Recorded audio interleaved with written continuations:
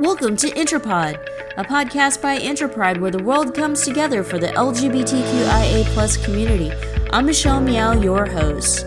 We're ending 2022 with a highlight reel of some of the most impactful interviews we've done this year. Thank you to so many of you who've contributed to this podcast and all those who were courageous enough to share their stories. We're so grateful for you and the work that you do for our LGBTQIA+ community. Before we get to the highlight reel, here's Michael Lavers with the Washington Blade and global LGBTQIA+ news. This is Michael Lavers, and I'm the international news editor for the Washington Blade, America's LGBTQI news source. LGBTQI news certainly dominated headlines in 2022. Here are a few stories of note from the previous year. Russian authorities in February detained WNBA star Brittany Griner, a Phoenix Mercury center and two-time Olympic gold medalist who was married to her wife, Cherelle Griner, after they found vape canisters with cannabis oil in her luggage at a Moscow airport. A Russian court later convicted her of importing illegal drugs into the country and sentenced her to a 9-year prison sentence in a penal colony. Brittany Griner returned to the U.S. on December 9th after Russia released her in exchange for convicted arms dealer Viktor Bout. Russia's war against Ukraine prompted millions of people to flee their country after the conflict began on February 24th. One of those who fled Ukraine is Dmitry Shapoval, a gay man with HIV, who swam across a river and entered Poland in March. Shapoval now lives in Berlin with his cat and has begun the process of resettling in Germany. Many LGBTQI activists have opted to remain in Ukraine, and they continue to provide supplies and other vital services to their brothers and sisters.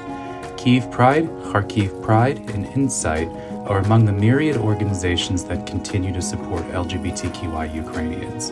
Qatar's LGBTQI rights record overshadowed the 2022 World Cup that ended on December 18th. A gunman on November 19th killed 5 people and wounded nearly 24 others inside Club Q, an LGBTQI nightclub in Colorado Springs, Colorado. The British government in April canceled an LGBTQI rights conference that was to have taken place over the summer because then Prime Minister Boris Johnson's decision to exclude transgender people from a bill to ban so-called conversion therapy sparked calls for a boycott. Other far more positive headlines for the LGBTQI community did make headlines in 2022. Singapore, Barbados, St. Kitts and Nevis, and Antigua and Barbuda in 2022 decriminalized consensual same-sex sexual relations. Cuba, Slovenia, Switzerland, and Chile this year extended marriage rights to same-sex couples. Same-sex couples are now able to legally marry throughout Mexico. A court on December 6 ruled Aruba and Curaçao must allow same-sex couples to marry. A landmark intersex rights law took effect in Kenya in July. Voters in Brazil on October 2nd elected 2 trans women, Erika Hilton and Dura Salaberg, to the country's Congress. This is Michael Lavers from the Washington Blade. Please visit us at washingtonblade.com if you would like to get more news about LGBTQI rights around the world. Hi, my name is Julia. I'm using the pronouns she, her, and I'm the president of Warsaw Pride in Poland. The questions of how do you feel, they are not helping. The better question is, what can I do to help? I think that both prides in Kyiv and Kharkov, they are doing the best they can. Of course, they are making the fundraisers for the military because this is, as far as I know, the basic need right now is to support people with equipment, but also they are the channel of communication to all of the people from the whole country, the one that are staying and just need a group support and just to talk to someone, but also the one that are trying to flee the country, to move to another country, to cross the border. So I think that they are doing tremendous work. I can't imagine being in their position. Just I feel really, really proud that I can call some of them my friends. Hi, my name is Phong. My pronouns is he, him, and I'm currently working with IC, the Institute for Studies of Economy, Environment and Society. So we are a local NGO working for human rights in Vietnam, including LGBTIQ rights. And I'm currently managing the LGBTI rights program. The number of cases we receive that, concerns LGBTIQ people being forced to get treatment from hospitals, or we are seeing an increase in parents going to us to ask about, their child coming out, where can I get them to kind of treat this disease, quote unquote. We are also seeing at the time, we were seeing a lot of some advertising from hospitals or from service provider providing service to, cure the gay disease, or, do treatment, offering treatment to revert them back to normal. So I think we saw that and saw the opportunity to do a campaign to bring up these issues that has always been underlying in Vietnam, the issues of seeing LGBTIQ people as a disease, and really do a big public campaign about it. And we were very lucky to partner with a creative agency from Singapore, actually. So this is kind of a Vietnamese Singaporean collaborations. And together we did a campaign, a public campaign surrounding the idea of, if being LGBTIQ is really a disease, then we should be entitled to sick leave.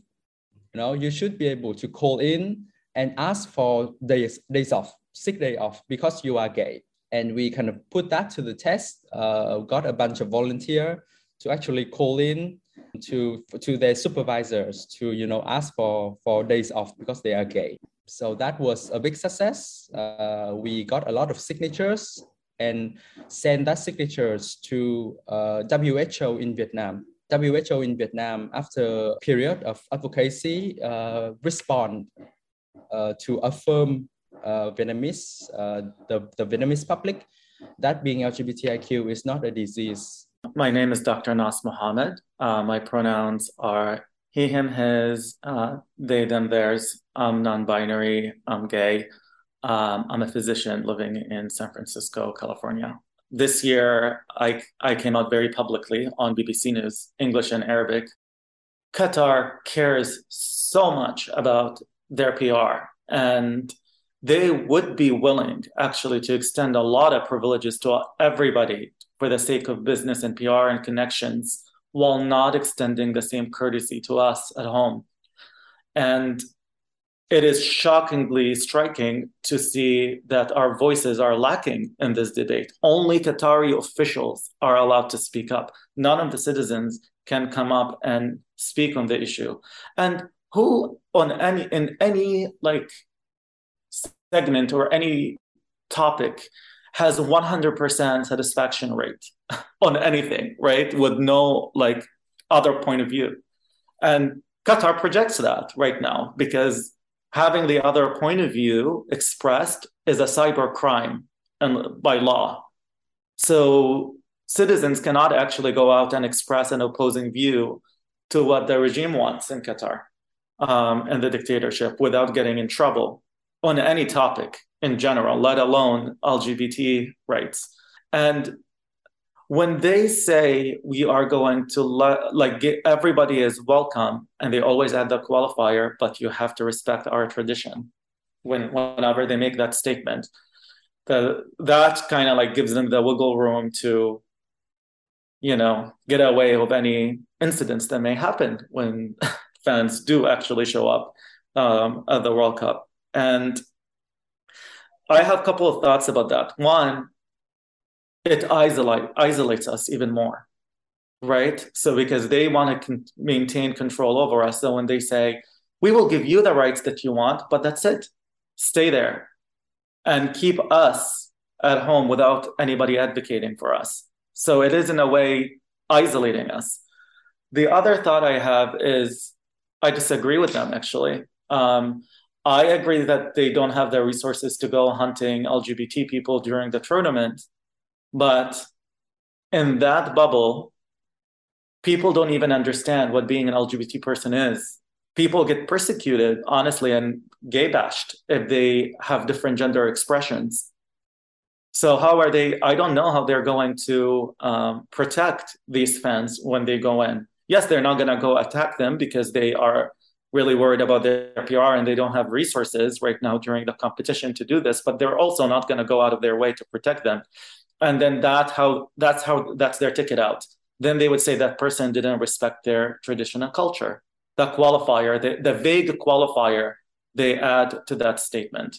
My name is Lee Robinson. I use they and them pronouns, and I am an actor, a writer, an educator. I do some work in diversity, equity, and inclusion as well when I'm not doing the acting work. So I do a lot of different types of things. I feel like society goes through a lot of different types of iterations, right? I think that visibility is very important. Inclusion is very important. As a small kid, that kid I talked about earlier, growing up in Kentucky, I didn't have a whole lot around me that would let me see myself and let me see myself in a way that I could feel like, hey, you know what? I'm actually okay. This is okay. There are other people in this world like me, and I belong here. So back to this importance of this day and importance of visibility and the importance of those of us who can be visible, and those of us who can have a voice in the value of that, to take that opportunity and take on that responsibility. Thank you so much from the bottom of our hearts to all of you who have made InterPod so special in the year 2022. Thanks to all of you who have tuned in and supported the podcast. To hear all of our episodes, you can head to interpride.org. There you can also learn about the work that we do, such as the grants that we give out, ways to become a member, the World Conference, and so much more. Thanks again for joining us in the year 2022. I'm Michelle Meow, host of InterPod, a podcast by InterPride where the world comes together for the LGBTQIA+ community.